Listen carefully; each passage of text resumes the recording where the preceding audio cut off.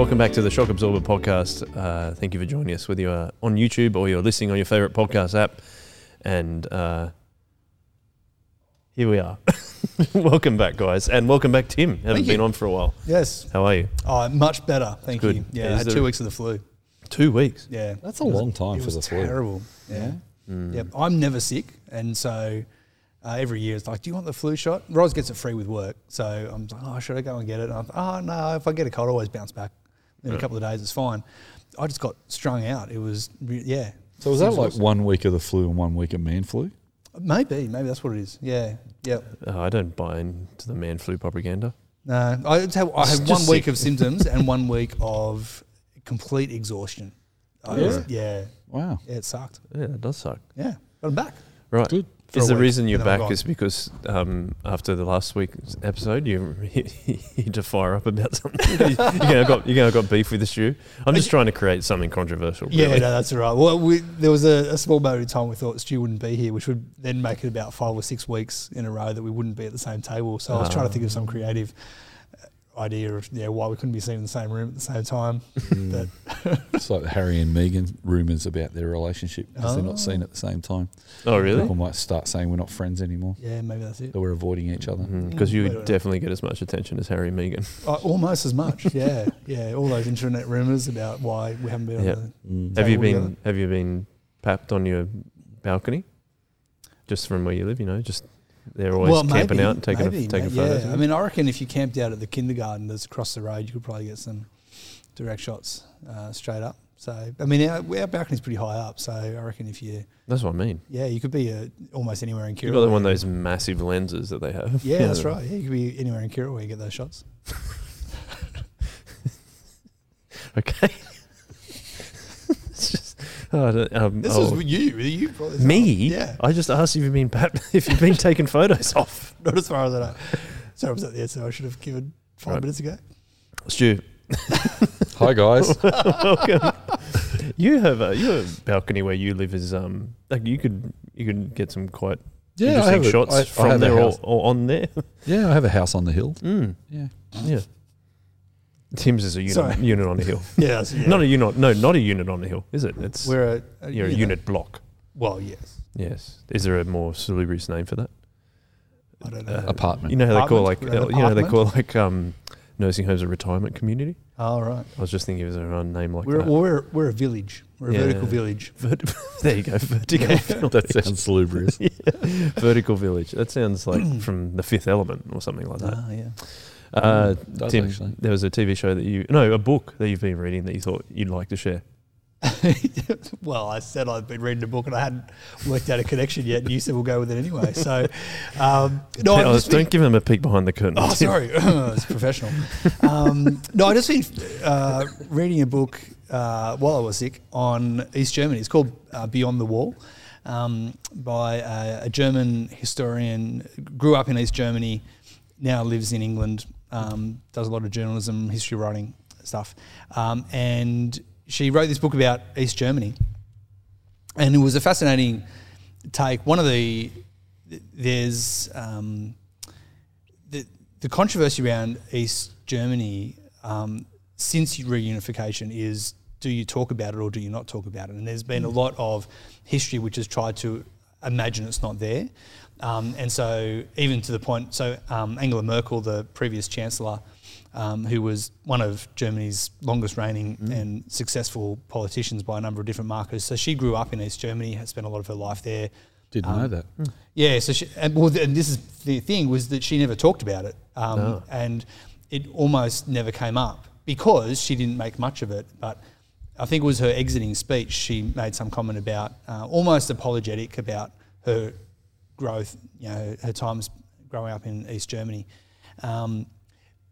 And then there's also at the moment, there's controversy in the way that politics runs in Germany, and you can pick almost any demographic, plot it against the map of Germany. You've still got really great big divides on opinions about food and politics and immigration and religion and all sorts of different things.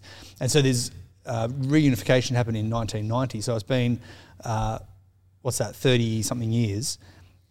since reunification, and yet there's a lot of long-standing divide that still happened culturally, politically, etc. It's interesting. And so they're trying to dig into this, and Katja, who's the author, she tells this story of East Germany and is oscillating back and forth between the reigning party and the really strong ideologies of how things should work. And then she's also just telling a lot of stories of on the ground. And a lot of the stories she's telling about on the ground, just people trying to live, is that there was this just resigned, well, this is just life, so we'll just get on with it.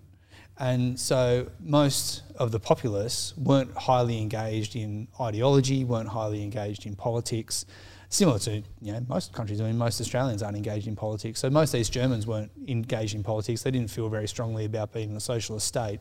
They just kind of got on with life. And it's also, she talks about there's interesting metrics because it was a socialist state.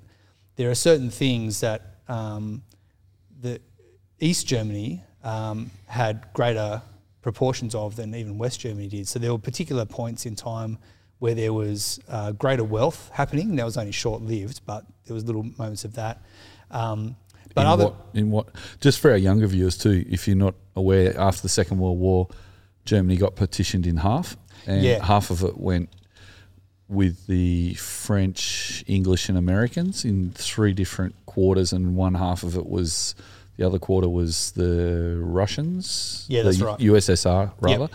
So the communist regime had half of Germany, but then Berlin was sort of stuck in the middle of the communist sector. So Berlin itself was divided in 2, which was incredibly awkward, and then had 4 sectors within Berlin as well. Right. So there was a wall between the Western conquering powers and the USSR, and so the Russians lived under, the East Germans lived under the communist state and were brought up as communists, and the other side had democracy, and so that was a capitalist half. So it was pretty tetchy there for a second too, because they had to airdrop supplies into West Berlin at one stage, and so there's a whole heap of interesting stuff that people can look into. But so you're saying that after reunification in 1980, so the wall comes down in 1989, and then all of the formulation of actual reunification happens in early 1990. Right. So early 1990s, they reunify, just become one state. Germany, and this book's about kind of the legacy that's not spoken about. Well, so it's the history of East Germany. So she goes from the end of the Second World War, when Berlin and Germany get split up, and she goes all the way through to 1990 reunification. She tells that story. Oh, okay. Yep. So not so much the sociological impacts of... No, there's kind of a coda at the end where she talks about that. It's interesting. A little bit. Yeah. What's the book called? So it's called Beyond the Wall. Yeah, right. That's interesting. Yeah, that's cool. And what do you think you learned from that, Tim? Well, I mean, when I was a kid, I collected stamps, and in the early 80s, and so we had, I think this is where I learned most of my geography from, because you get stamps from all over the world. And so I sort of had this awareness in the mid-80s that there were 2 Germanys, because I collect stamps, and Dad would explain to me, that's because there's 2 different countries, and I think that's about as much as I knew. And I think up until I've read this book, it's probably about as much as I knew about the 2 different Germanys, was that they existed because I had stamps from different countries. And so there's a huge part that I just didn't know too much about that. And part of this is just I'm just trying to read heaps about Germany because it's where my ancestors come from, and so I'm trying to understand myself and our family story through that a little bit. So that was really fascinating.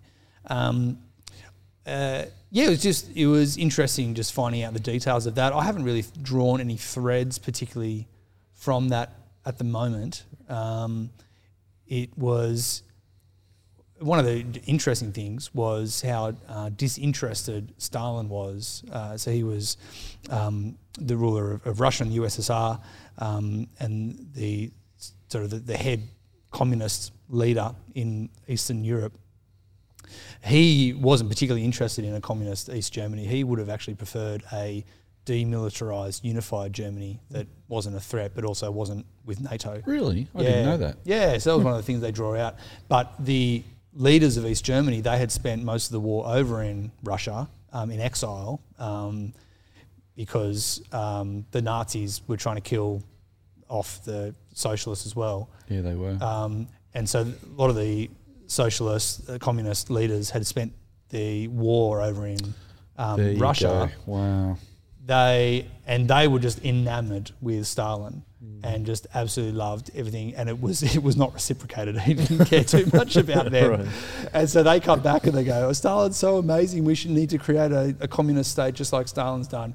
And he's like, "Yeah, I really don't care too." He put up with them, but he wasn't super excited about them. But they kind of drove the idea of still having East Germany. Yeah, that's right. Yeah, so they were really passionate about having a strong Communist state. and Stalin wasn't all that interested in.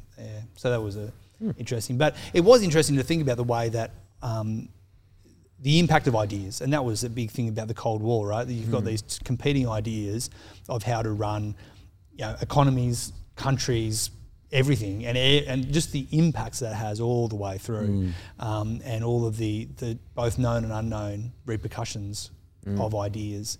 And that plays out in the history of East Germany versus West Germany. When the wall comes down, it becomes really apparent the different lives that they had been living.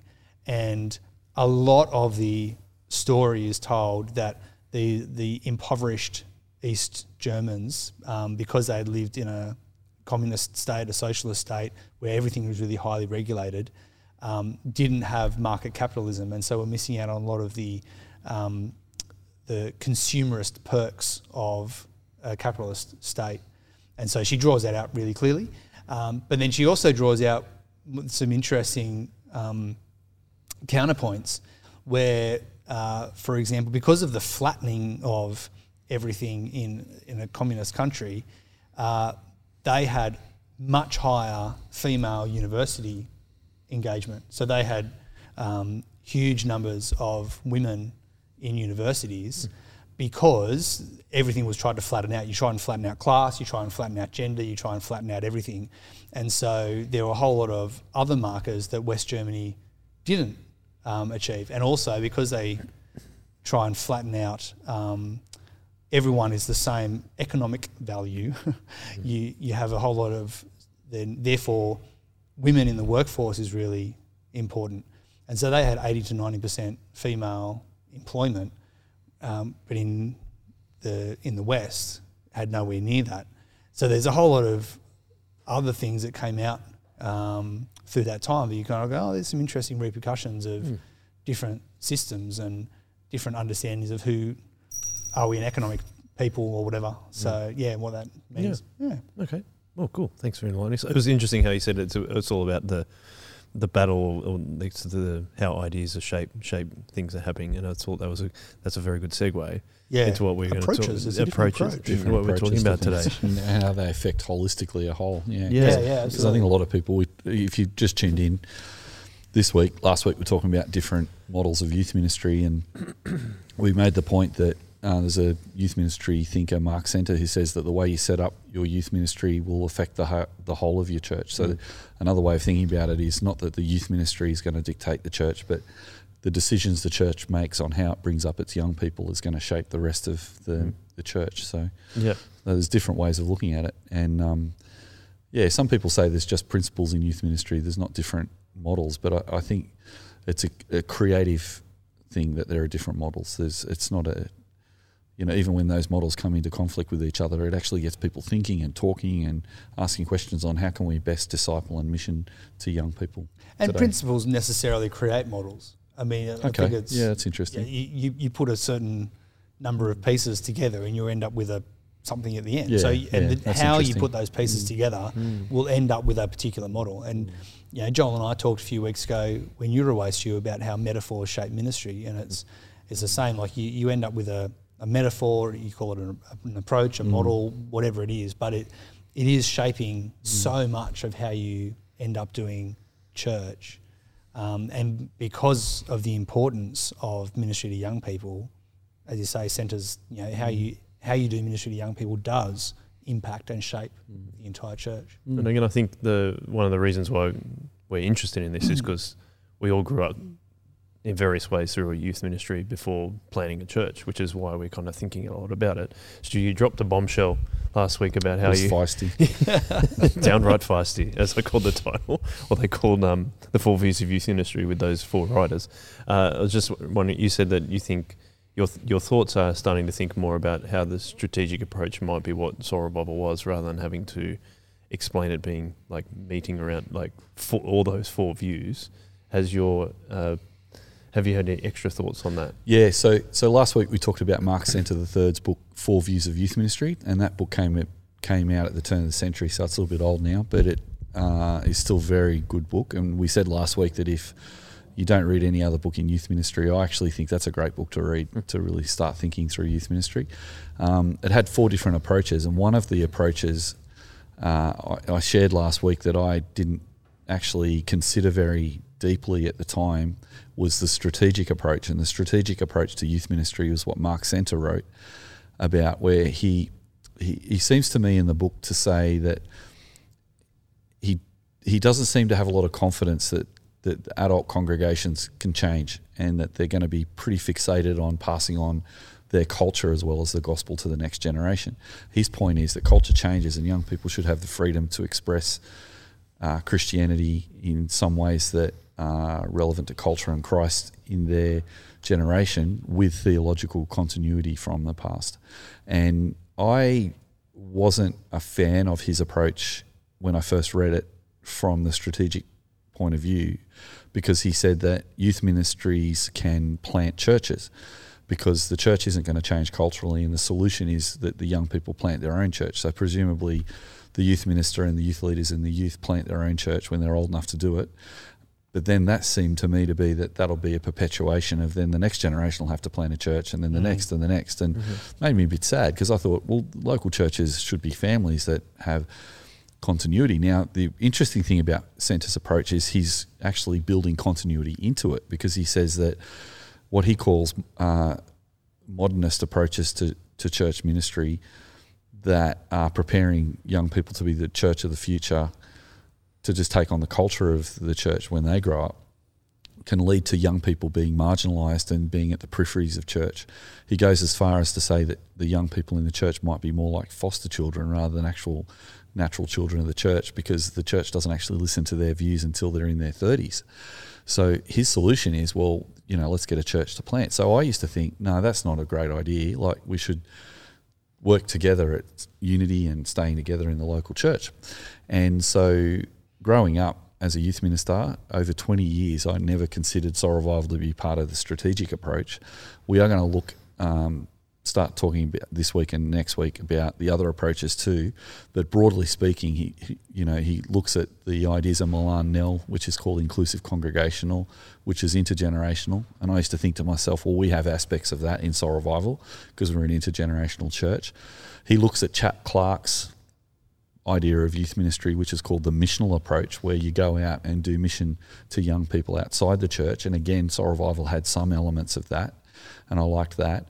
And the preparatory approach was that you actually have Sunday schools and youth groups and kids' church and things like that to bring the kids up to become adults and prepare them to be the church of the future. And Soul Revival had some aspects of that, because we had, youth group for kids in year 7 and 8, year 9 and 10, year 11 and 12, and they'd kind of graduate into Saturday night and the Sunday service at church, where they would kind of become part of the friendship group of Soul Revival as they got older.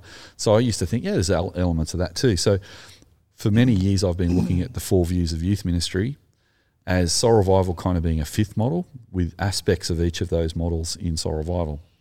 And we call our model the shock absorber model, which is about adults and young people listening to each other and working together. Like a shock absorber in a car needs to be strong and flexible. The older people in the church, the adults who have a lot more biblical wisdom, are like the steel of the strength and the steel of the shock absorber, whereas the young people, they're kind of like the flexibility. So a shock absorber can't be too strong and it won't be flexible, and it can't be too flexible or it'll break because it needs to be strong. So in our approach, we bring young and old people together to work together. So for ages I've been thinking, well, we're not the strategic approach because we never intended to church plant. But then we found ourselves in 2010 being asked to consider church planting. After I left Guymer Anglican, our bishop asked us to plant a church, and then our church planting organisation in the Anglican Church, ENC, invited us to church plant, and the head of ENC actually asked our mother church if we could be gifted 30 people from our church to come to plant the Soul Revival Church. And so I was not going to ask people to come and join, but 30 people approached me, and I took that list back to the minister at Guymer and said, "Are you happy with these people coming with Soul Revival?" And he said, "Yeah." And they turned out to be majority of people who had been in youth ministry leadership and in the youth group, and some other people too. So the reason last week I said that I'm interested in re-looking at the strategic approach and how much Soul Revival fits into it is because even though we never intended to church plant, that's kind of what ended up happening because of forces outside of our control. And in being invited to church plant, we ended up using the principles of Soul Revival and the lessons we'd learned in the youth ministry to try and see if we could adapt them to an adult context. So, for example, we planted our first church service on a Saturday night, like we used to meet as youth leaders on a Saturday night as a youth group. We had meals at each of our services. Each of our services were intergenerational, so we had kids and youth at each of the services, and we actually had a kids ministry at each of the different gatherings, and we still do to this day. So I've been kind of asking that question, not that I think churches have to send out the next generation to be a church plant as the only solution to cultural change. I still think it's better if the youth ministry and the church can stay together and work on that together. And my view is, after rereading that chapter, is I think Centre actually has that as a possible consequence when he says that a youth ministry can maybe create another service within the church or church plant. But I still think my difference with Centre is I think he's thinking homogeneous units a bit more than I am, because he's thinking, each generation needs its own expression of Christianity. Whereas I'm thinking, rather than the young people having their own expression, it'd be lovely if the adults and the young people kind of meet in the middle, and that they carry on some of the traditions from the past and come with some of the new things of the culture of now, and work out how much of each of those to have based on having the Bible as our biggest authority. But the fun part was that as I told that to Tim, he's like, "Yeah, no, we're not strategic." So I think I've never ever suggested a title for online for what we should call this podcast, but it could be Feisty Podcast Mark II. Yeah, because I think things actually get feisty. Well, we might. Yeah, Tim and I might disagree. Well, that might be fun to listen to. Well, Tim brought it up when I arrived today. Just as staff, Fridays is our staff day. We're all together, and we had we were talking, just throwing it around because I was thinking about it during the week after you brought it up, Stu, and then I just also said something I really value about us as a leadership team, and I think this is a credit to your leadership, is that we are questioning it and saying what is actually going on, and do we actually believe this? Do we actually agree with it? Yeah, it's a good and I point. think it's a really good way of sharpening us up. So I thought we could almost do our version of the 4 views of youth ministry, where you've thrown something out there, and then Tim has a chance to actually So what do you think Soul Revival is, so and what other people think? So you have read, Tim, the strategic approach chapter of the 4 views of youth ministry, and you made quite a number of notes. I got excited. Yeah, exactly. Well, that's the thing, though, is that we're getting excited about ideas and trying to figure it out. So together. And it's good, this podcast, we're thinking together, like out loud, together with everyone. So we really want to include you in this thinking too. So please feel free to interact with us on it too. Sorry, Tim. No. So I saw Stu on Wednesday, and you had shared what you'd recorded, and then on the drive home from where we were on Wednesday, I listened to the episode and just thought, no, that's not my recollection of the strategic model at all. or no, I think there's a significant difference. So I went home and I read it last night, and yes, I then wrote 3 pages of notes. That's great. As I was thinking about it. But so I mean, I think first identify what I really appreciate about Centre. So first, he is identifying that young people find it hard to integrate into adult expressions of church. Yes. So that's his defining problem, question that he's trying to address. And I want to just affirm that, yes, we notice that as well, that it's hard for young people to integrate into older expressions of church. And particularly, he makes the comment that young people are not listened to until they turn 30. And by that time, most young people have checked out because they were ready to be listened to much earlier, and they weren't listened to, so why stay around? There's no point being in this community that doesn't take me seriously.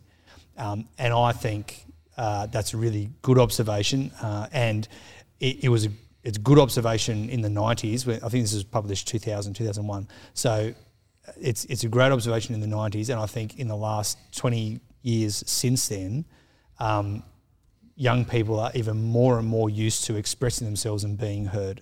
And so a lot of I think that's true. Internet 2.0, that whole you have primary school kids and high schoolers who are putting themselves out on TikTok, Facebook, Instagram, YouTube. They're used to expressing themselves, being heard, getting feedback, contributing, and having a voice. And if you tell, it was already an issue, and if you tell this new generation 20 years later the same things that you're not going to be listened to until you're 30, then they're not going to stick around. They're not even going to last high school if they don't have contributive purpose to their church. So I think like that phrase, contributive purpose. That's you like phrase. That one? Yeah, I do. I don't mind it. It's a good phrase. It sounds it's a little academic, and I'm trying to work out a better way of saying it. But anyway, that's good. It's a good. I think that he's identified the correct problem. A correct issue, and I think that's really helpful to notice. I'm not convinced on his solution. Partly, it sounds like from his chapter that he's in a very different context to us. Yes, he is. Yeah. So a lot of the ministries, the youth ministries he talks about, are parachurch organisations. And so he talks a lot about Young Life and Fellowship of Christian Athletes, Youth for Christ. So ministries outside the local church, for those that don't know what a parachurch is. Yeah, that's right. And I don't see a lot of this in our context in Sydney. Maybe it's an American thing, maybe it happens in other contexts, but it sounds like the primary Christian identity or the primary Christian community for these young people, these teenagers, is not in the local church ministry. That it's happening in schools, it's happening in universities, it's happening in camp. He talks a lot about campus ministries, and I think he means both high school and university campus in that. And so there's a lot of these ministries, Christian expressions that are happening outside the local church, and he's right then to identify that teenagers naturally graduate out of those expressions and have to land then in a church that they've never truly been a part of. And that's another thing that I think is correctly identified, and it's a good thing to notice, that if they haven't embedded themselves well in the local church before they graduate from high school, then they're not going to graduate at the end of high school. And so I'm trying to think of what might be equivalent in our context. The only thing I could think of is something that's not happening, but I think ties in. We have Ethan here on staff. He goes in and teaches scripture in the local high school. He runs lunchtime group in the local high school. There's another teacher, Joanne, from another church who goes in and teaches scripture and is part of Chip Lunch as well. And it's almost as if the context that Centra is describing it's as if Ethan and Joanne have got these scripture classes and then these lunchtime groups, and they're growing connected Christians in a community at the local high school. And then rather than helping those high school kids connect with their local church and their local youth ministry, they say, hey, how about this is our primary expression of church until you graduate high school. And then Centra's answer, this strategic approach, is don't let go of them at the end of high school. Allow them to continue to meet in this group somehow on the weekend perhaps, or on an afternoon. And so you have continuity of discipleship between Ethan and Joanne and all of these young people that they're discipling. And so the strategic approach sounds like you're saying to that group, hey, go and start a new church. Don't worry about trying to integrate into the other local churches that your families might be a part of or that might take you on. And so I just think there's a whole different paradigm that doesn't exist in our context that he's trying to describe. So that was one of the things. I don't know if you wanted to comment on that. Yeah, I think on that, this might be the feisty bit, but I think it's hard to get feisty with you because I think we agree on so many things. It's almost like faux feisty. I agree with you. It's a different context, and I think that he is speaking a lot about how do we integrate that parachurch and local church context again. In his writings, he's particularly in earlier writings from Four Views in his book called The Coming Revolution of Youth Ministry, Centre describes the birth of parachurch organisations, particularly the strengthening of that after the Second World War, where local churches didn't seem to be reaching out to in mission as much. They were spending all their time discipling young people. And so it was like Christians who were mission-minded filled the gap by starting Christian organisations on campuses like Youth for Christ and Young Life, etc. And so he describes that in the Coming Revolution of Youth Ministry book, which is also a very important book. And in that he sort of struggles with, well, how do we bring those two things together again? Like what? Because obviously young people are going to graduate out of school or high school or university. What's their local church expression look like after that? So I do agree with you at that level. He is trying to solve that problem. But the other thing I think he does in the book is talk about, even in the local church, there's a lack of change, that if young people do somehow find themselves in a local church where they've had a thriving youth ministry, how do you not lose them all in the end of high school, which often can happen even in Australia. So I think that context is similar. But I also think, now this isn't a full form thought, Tim, and Joel, so I'd be interested to see what you two think. But the way I look at the direction of some of the language I'm hearing from Christian schools in Sydney, particularly when I've gone to our Anglican Synod to go and listen to different presentations from schools, there's almost been a celebration of the fact that there are so many young people in our Christian schools. There are some people arguing there's almost been this shift from the local church to the school, and now it's our responsibility to do the mission of these young people, because we've got far more teenagers in our schools than you have in your local churches. So there's almost a desire on behalf of some people in the Christian schooling movement for there to be a recognition of their ministry in that area, which I think is a really valid thing. But at the same time, I'm seeing nuances of that sort of attitude with Young Life and Youth for Christ, so that I'm hearing that, you guys aren't doing mission in the local church, which I've heard people say, and now we are doing the mission in the Christian school.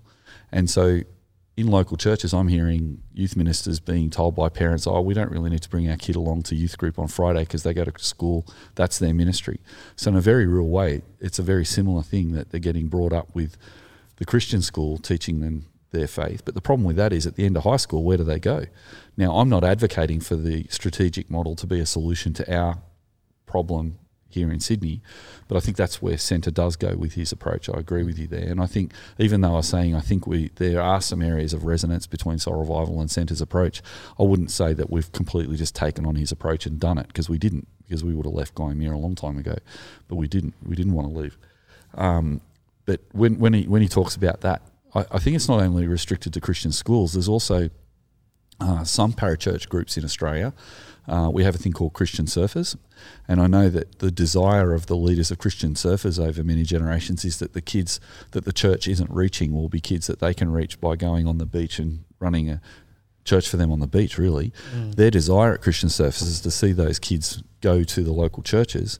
But in my experience of many years of being in the Sutherland Shire, which is a surfing culture and a surf beachside community, we haven't seen a lot of kids from Christian Surfers going into schools, coming into the youth groups and coming into the churches. So I think that's a disconnect there too. Again, I'm not advocating that the solution be that Christian Surfers start their own churches, and they're not saying that either. The last thing I would say is also, I think our university ministries have nuances of Young Life and Youth for Christ still, because when I went to uni right back in the late 80s, I was told when I went to my university ministry, hey, your church has brought you up, but now we're really going to teach you the Bible, and we want you to really commit to our ministry. And if that means you don't have time to do youth leadership at your own church or kids ministry at your own church, see it as like a break to be trained by us so that we can teach you how to do ministry. And there's a very real mission going on in our universities, huge mission going on in our universities. So those groups almost have a life of their own as well. So there are nuances, not at all suggesting it's the same as America like you're saying, but I think there's a similar problem there. But I think last week And we'll come back to what you think about that. But last week I was more focusing on the local church than the parachurch problem. In my mind, I've disconnected that for the moment and said, okay, that's a problem over here. What do we do with kids who go to a Christian school? They've got all their friends at the Christian school. They might go to different youth groups with their friends from school, but they don't really plug into a local church in a really strong, meaningful way other than going to church with their parents. They could be in danger of being sidelined and feeling like they're not really part of the church. They are part of their school community and they feel very much discipled by their school community that may have even missioned to them as well. But then when they graduate, where do they go? And I'm interested in the statistics of how many kids who go to Christian schools end up in Christian local churches. I don't know that anyone's done any statistical research on that. They may have, but I'd be very interested in that stat, because my thought is that today for me, it's like, is there an element though? The big thing for me today is how do we get our young people and our adult Christian members to work together? That's the whole idea of the shock absorber. And I suppose in my thinking last week, Tim, does the strategic approach actually give me more theoretical tools than I thought it did? I think that's where I'm at. Yeah. It's interesting that we're talking about the importance of the local church, and that it's almost like a disconnect between a number of other different ministries, whether it's parachurch or Christian schools or other things like that. So I was going to say that maybe we can continue the conversation and talk about, like, why is it so important to have young people growing up embedded, as you said, Tim, in a local church? Why do you think that's important? Yeah, I'm a firm believer that the action is in the local church. Me too. And that's where the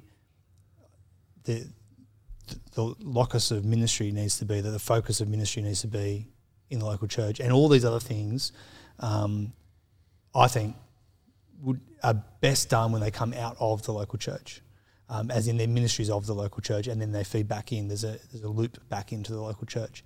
And I see the same problem with Christian schools and with Anglican schools, and I've heard that same language around the mission of the Anglican church is in our Anglican schools.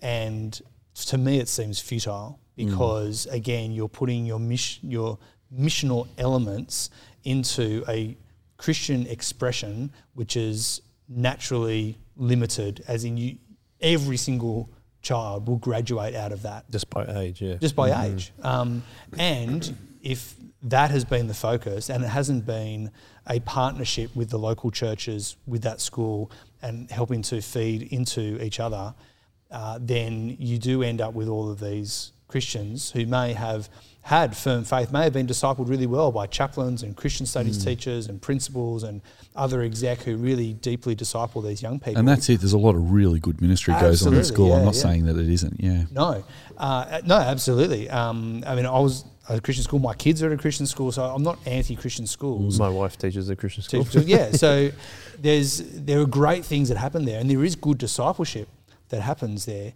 But if that is the primary expression of Christian community for those young people, then they will graduate out of that, and that's where the problem that Centre's trying to address comes from, that you've got this disconnect then. They don't have a local church that they've been deeply embedded into that has been more primary in discipleship than all of the excellent ministry that they've had at the different Anglican schools, Christian schools, whatever it is. So, yeah, I absolutely resonate with that, and I have the same fears that you do, Stu, on the language that we use around that and the shortcomings that presents. I think that as I'm reading through the strategic approach again, I think, as Stu said last week, that we sort of accidentally pushed into the strategic approach. So Stu mentioned last week on the podcast that... At Soul Revival. At Soul Revival, sorry. At Soul Revival. So... your commitment had been never to leave Gymea. That's right. And so you had wanted to grow young people up into the life of the church. Yes. And for that to shape the entire life of the church, and for us to continue in life together. And I saw that all the time in the way that you were constantly inviting the older generations into our expression and inviting us into those expressions. I remember there was a couple of times where after a late Saturday night, we'd all get excited and say, hey, let's all turn up to the 7:30 prayer book service. And suddenly this prayer book service that had exclusively 70, 80, 90-year-olds was suddenly flooded with all these teenagers. And they're like, why are you here? And we're like, because we love you guys. We actually want to be in relationship with you. We actually want to be sharing the gospel with you. And this is weird, and we don't understand why we're standing up and sitting down. We don't understand what all the words are and why the minister's in a dress, but we're happy to put up with that so that we could actually enjoy this with each other. So, I suppose that's your perspective as a young dude. Yeah, that's right. Yeah, absolutely. And so I saw you trying to do that, but as you explained last week really clearly, there came a time where the senior minister said, no, strategically, not the same use of the word, intentionally, we're going to press into the homogeneous unit principle, and that there was just a natural point where it didn't make sense anymore for the striving of intergenerational ministry that had happened through Soul Revival to fit in that church anymore. And you explained that really well last week. People can go back and listen to it. So what did happen was that you, as the youth minister, with probably at least 2 generations worth of young people that had been discipled through you and Jai and Matt and Fee and others, and then each other through the generations, were the core team of the new plant. So there is a way where you can look at the history of Soul Revival ministry as a youth community and church over the last 10 years, and you go, that's exactly what Centre is describing. I think it is. I think it's exactly what Centre's describing. My concern with it is we didn't do that intentionally, and I think it was right for not to do it intentionally. And there are things about the way, there are priorities that Centre's positions that make me really uncomfortable in the way that he positions using the strategic approach as an intentional model of youth ministry.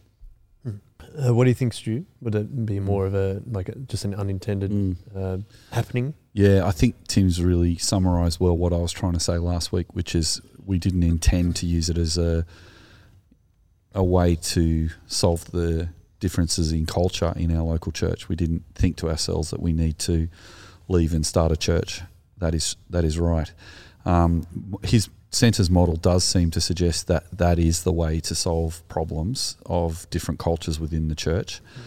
So I do take that on board. And what I love about this podcast is we are thinking out loud, and that's really challenging what you just shared with what I'm trying to think through is, even though Centre is saying this is the way to go forward, I think what I was trying to say last week is I still see value in the way he describes a strategic approach and how effective it is to plant a church with a strategic approach.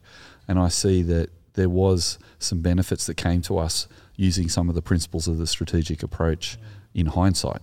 So we were involving young people in leadership from an early age. We were listening to young people. I mean, back in 1994, we started a thing called, 1993, which is 2 years after we started, or a year after we started, that we started a group called the Commitments.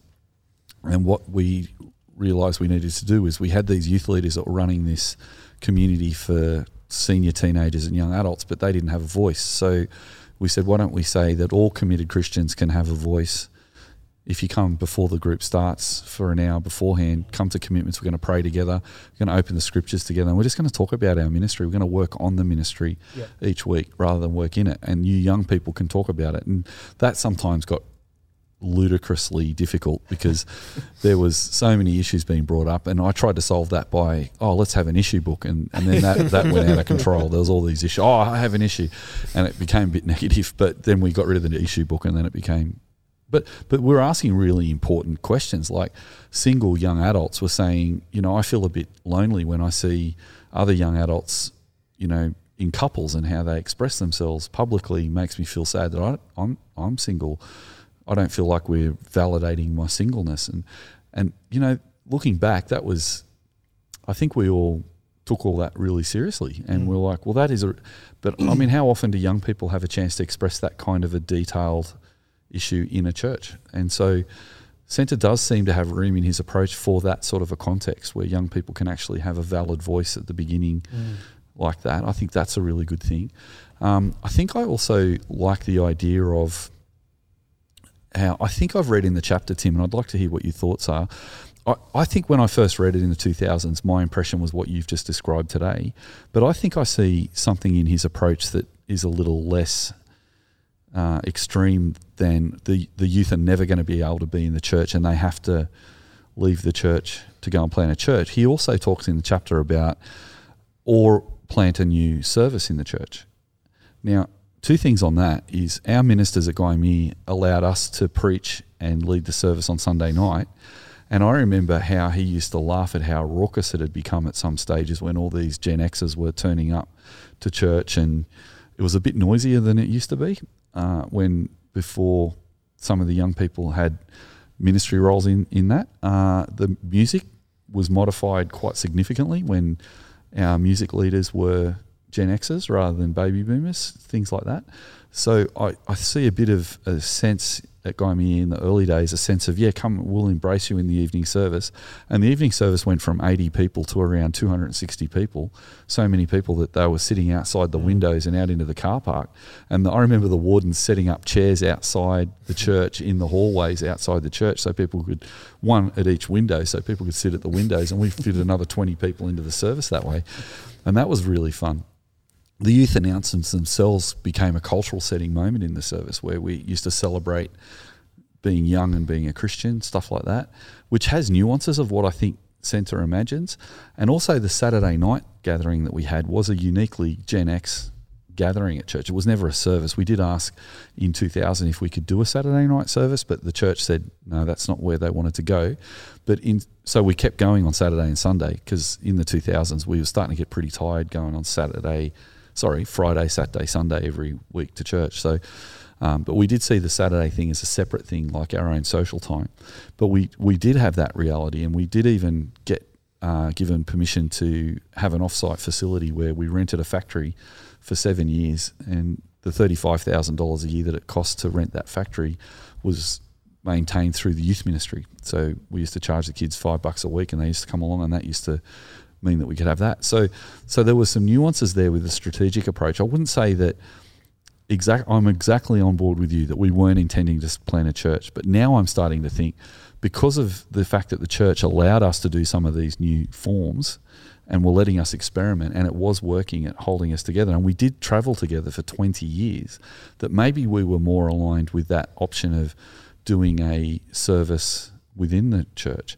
Now, having said that, I still think we weren't saying we can't go to any other church services. We have to have our own service. And that's why I think that story of going to the early morning service, many people kept going after that quite regularly to the 7:45 service, I think it was, or 7:30, to the traditional service. Yeah, it was. But I think, I suppose I'm slightly more convinced of your position after what you said, but I still think I'm still thinking that option that he has of the church, young people staying at the church but initiating new programs within the church that are different to what the adults would have done. I think that could mean that what we did that's kind of what we did. I don't know what your thoughts on that are.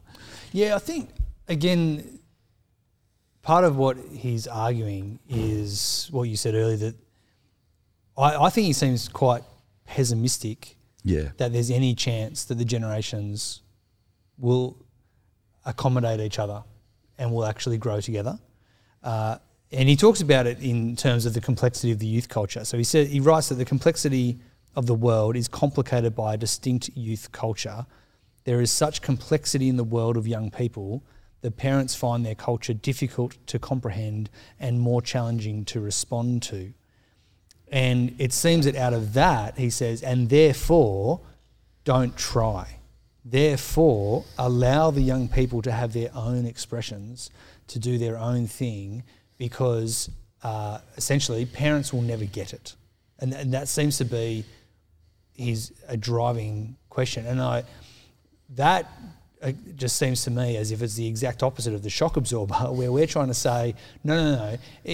Because some of the older generations might find it difficult and challenging to respond to the current cultural climate, therefore bring the generations closer together so that by drawing generations close together, they actually have the opportunities to be together and to actually allow each other to shape each other. And it's interesting, he talks about that cutting edge relevance to the spiritual needs experienced by people of all ages provides a basis for an ecclesiology upon which a new church can be built. So he's saying that there are cultural challenges, and you talk about them as being like bumps in the road. Yep. That there's these cultural bumps in the road that the car of the church is going over, and it's the shock absorbers that help limit those bumps. And I just find it strange that he would say, well, all generations experience these cultural bumps, but because they're so disconnected, the youth culture is so strong and so different to the culture of their parents and those who are older, that therefore it's not worth trying to bring them together. Just let the parents' generation and older people just do their thing. They're not welcoming to teenagers, they don't want to change, and they don't understand youth culture. And so therefore the best way is don't frustrate the young people by trying to bring them into relationship with the older people. Instead, ease that frustration by just allowing them to create their own spaces. So it seems to me as if he perpetuates the homogeneous unit principle by saying, no, each generation will come. And again, this is 30 years ago. It'd be interesting to see what he would say now that we're another 2 generations later. Should each of those generations spin off into their own expressions? Because he's writing in the 1990s, so he's talking about basically my generation, so the early millennials being the ones who are not going to interact. But we've now got late millennials, we've now got Generation Z, we've now got, our kids are now alphas. Should each of those spin off into new expressions? Because we can't expect millennials to understand alphas.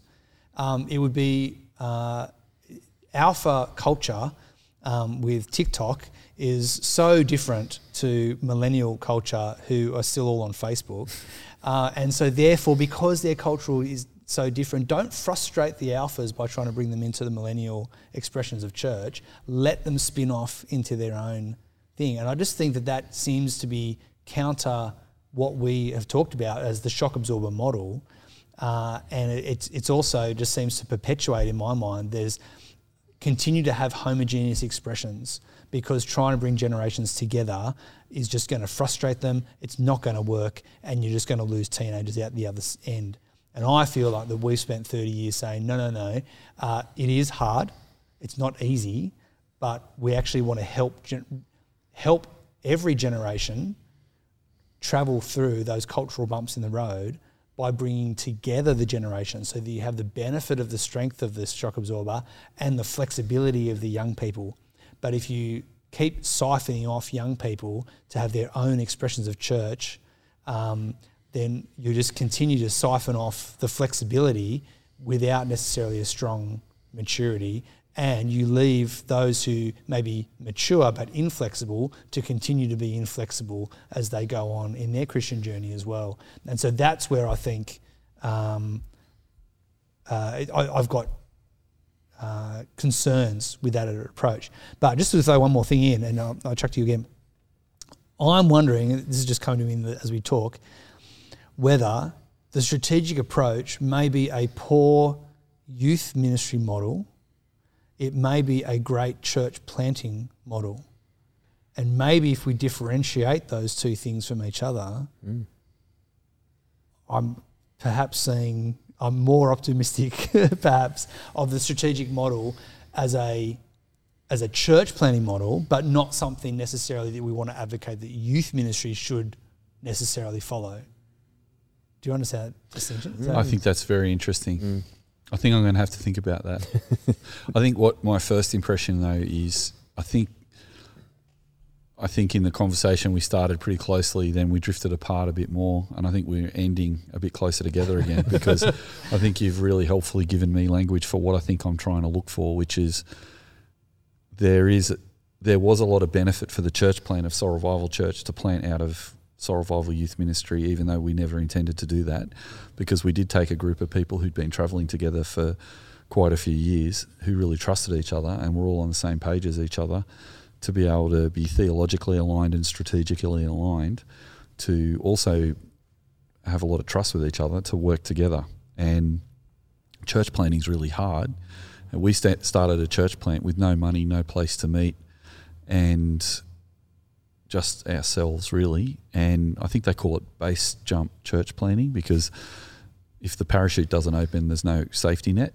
You just got to work or not. And it did get traction. And I think that's a really interesting point. I also think that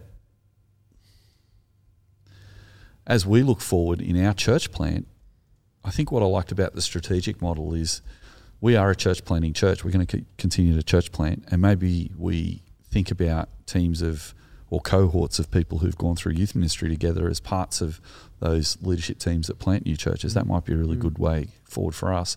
But also, I'm still thinking that the resonance I have with the strategic approach is giving young people an opportunity to have continuity and to have discipleship that goes for a long time, to be on mission together, to have something to do together. And all of those factors are present in our youth ministry model. And I think the fact that we did create some new adult expressions. I used to think at Guyme it was almost like a glass ceiling over the top of us, that we could only experiment so much as a youth ministry. And my encouragement to the rest of the staff in our team and my senior minister was, I kept engaging, saying, hey, wouldn't it be interesting if we all keep looking at these principles we're coming up with? Some of them aren't helpful, some of them aren't, but can't we cherry pick some of the good things that's happening in the youth ministry and try them in the adult community expressions to see if we can get some more synergy going on across the church? And rightly so, the senior minister used to say, up to a point, let's make this just a youth ministry though, because of the commitment to the homogeneous unit principle. But since we've been freed from that principle of the homogeneous unit principle, we don't need to do that anymore. There's a sense that when you can do things holistically, the strategic approach changes into something that's a conversation amongst all the generations.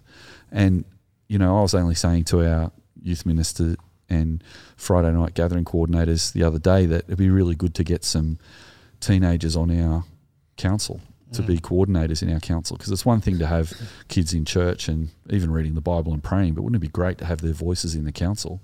And they were initially cautious about that, but I'm like, I think it'd be great. Like, let's get them in there, and let's be the shock absorber in the council. So I think that there is a nuance of strategic approach in that kind of thinking, I think. So I personally think this is probably a good place to end this particular conversation on the point you made of maybe it's not a great model for youth ministry, but if it's a church planting model that's being conducted in consultation and participation and partnership with the whole church, maybe that gives it a different focus. Because if the church is actually setting it up, and this is what I wonder if Centre is saying, to give him a bit more benefit of the doubt there, he's kind of saying that the leadership of the church lead that youth ministry decision, not the youth ministry saying we want to plant a church. It's like, hey, we value you. We want you to grow up either in this. But I do agree with you. He's still thinking in the homogeneous unit principle. So our shock absorber, I think, is a step. I've got to work out now. Maybe next week we can talk about it, because I think I need a bit of time to think about it. But is the shock absorber a new model, or is an extension of and a more healthy expression of the strategic approach? That's something that would be good to think about. Something that I was thinking about when we were talking about earlier this morning was you spoke last week about the 4 views of youth ministry, that Soul Revival takes parts of that.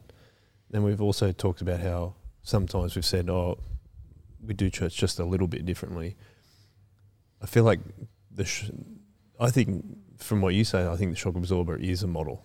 That's how I kind of see it, because it is, you're doing the cherry picking thing a little bit like you're saying, but the shock absorber model kind of describes accurately, I think, how we're actually doing it all. So whether it is youth ministry or church planning or whatever, it's shock absorber. That's where I've kind of landed to a certain degree, but I don't know if that's where you guys are at the moment. But that was kind of a thought that I had this morning, but I don't know. See, that's where I've been for a long time. Yeah, but last week I somehow started to shoehorn the shock absorber more into the strategic approach. And I think this is a really helpful conversation, because it's also hopefully demonstrating to broader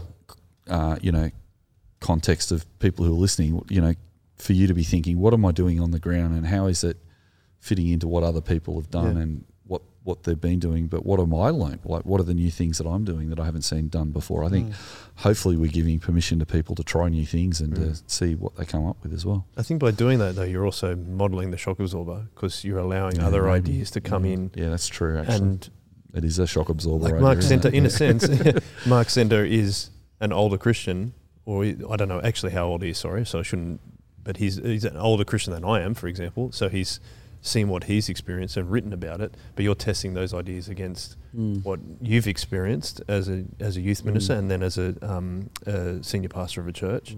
And I think it's the same what we're doing right now. We're doing exactly the same thing. So I think that's why it might be why I'm saying that's where I've landed. But yeah, I don't know. yeah. As a way to wrap up the episode, we had a question come in from last week's episode, which was really cool. So thank you very much to Aaron who wrote in. Aaron's actually coming on the podcast in a few weeks. Oh, so, cool. Excuse me. He's from, he goes to Anchor Church in the Northern Beaches, but his point that he wanted to bring up was the pastor who originally planted Anchor City, which was the first location for Anchor Church, Matt Sparks. He was previously a youth minister under Ray Galea at Rudy Hill. And he actually was given the blessing to go and plant a church with some of the people from the youth group. Yep. And Aaron says that Ray set up a mini board to oversee what Matt was doing as he planted, which is something that you talked about last week as well, being an important thing to have that accountability. Yeah. Aaron's question was, would the Anglican diocese allow for this type of multiplication to occur in areas where there are already parishes? And that's something I'm not qualified to answer at all. What do you guys think? I don't think any of us are qualified to answer that. As in, none of us work at a position in the diocese that are making those kind of decisions. To reflect on Aaron's question, I think it sounds, I don't know this story. I know MBM and I know Ray Galea, but I don't know this story. But it sounds as if they have done exactly the strategic model.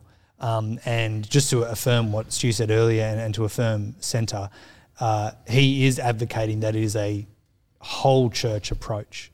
He's not advocating for piracy, that the young people rise up and revolt and leave and say, oh, you old people, you never let us do anything. Yeah, it's got to come from the leadership. Yeah, so he is, Centre absolutely. And that's why we didn't do it, because the leadership didn't send us out. So that's right.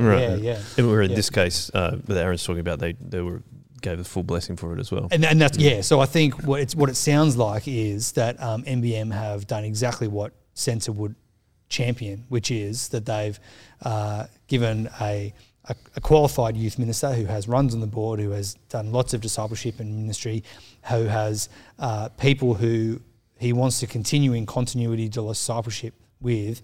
They together go out and church plant, and I think that is a real strength of this approach.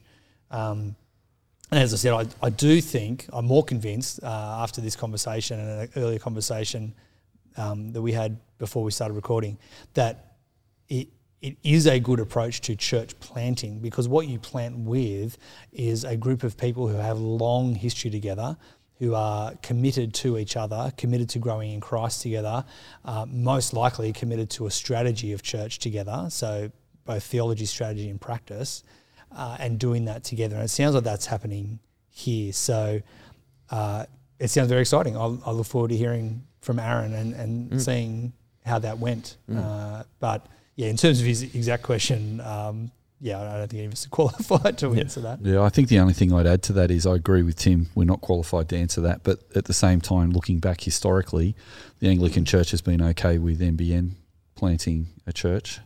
And the Anglican Church, a bishop and ENC invited us to plant a church from Gymea. It wasn't explicitly a youth ministry from Gymea, but it just happened to be predominantly a youth ministry team.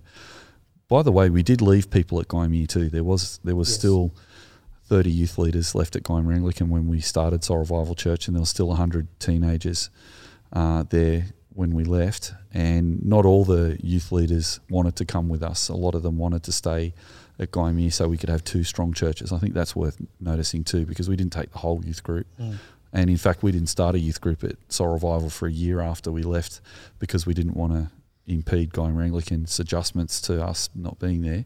And interestingly enough, I asked if it would be all right if my son Ethan, who was in year 9 at the time, could go to the middle year group called Rev 21, because he'd always wanted to be in Rev 21 because he loved one of his one of the youth ministers, Tim Baldwin, so much. He started Rev 21, so that was really special.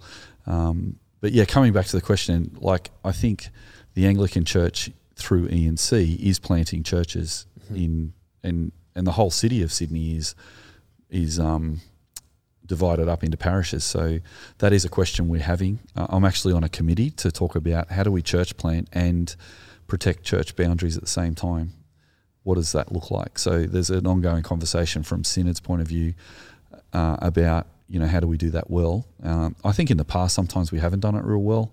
Sometimes we do it better, and sometimes we do it well. Sometimes in the past churches have just turned up and no one knew they were going to turn up, and those sort of things aren't ideal. But I think there is one of the reasons we're having this conversation is this is a conversation to have. How do we see young people stay in churches? Is this one of the ways, or is it not? And also, how do we plant churches that are viable and robust, that work as a church amongst churches with all the other churches around them, so they're all friends and they're working together? That's what I'd love to see happen. Yeah, I think that's cool. That's a good way to end. Even though we couldn't fully answer Aaron's question, though I think it's, again, a conversation to keep having. Consequently, Aaron has a podcast called Aspire, where you talk to people about getting to paid ministry. So check that out if you want to. And I think we can also wrap up this episode. If you do have any other questions like Aaron, though, you can email me, as he did, at joel@shockabsorber.com.au, and we'd be very happy to keep contributing to the discussion, as I think we have today. I've really enjoyed listening to you guys go back and forth about things. I think, again, it's a modelling of the shock absorbers, of listening to each other, which is really cool. 2 generations talking about it. Yeah, exactly. So thank you very much, Stu. Thank you, Tim. Thank you. And thank you to producer Eck, who always puts these podcasts together, and we will always finish with a one way. One way.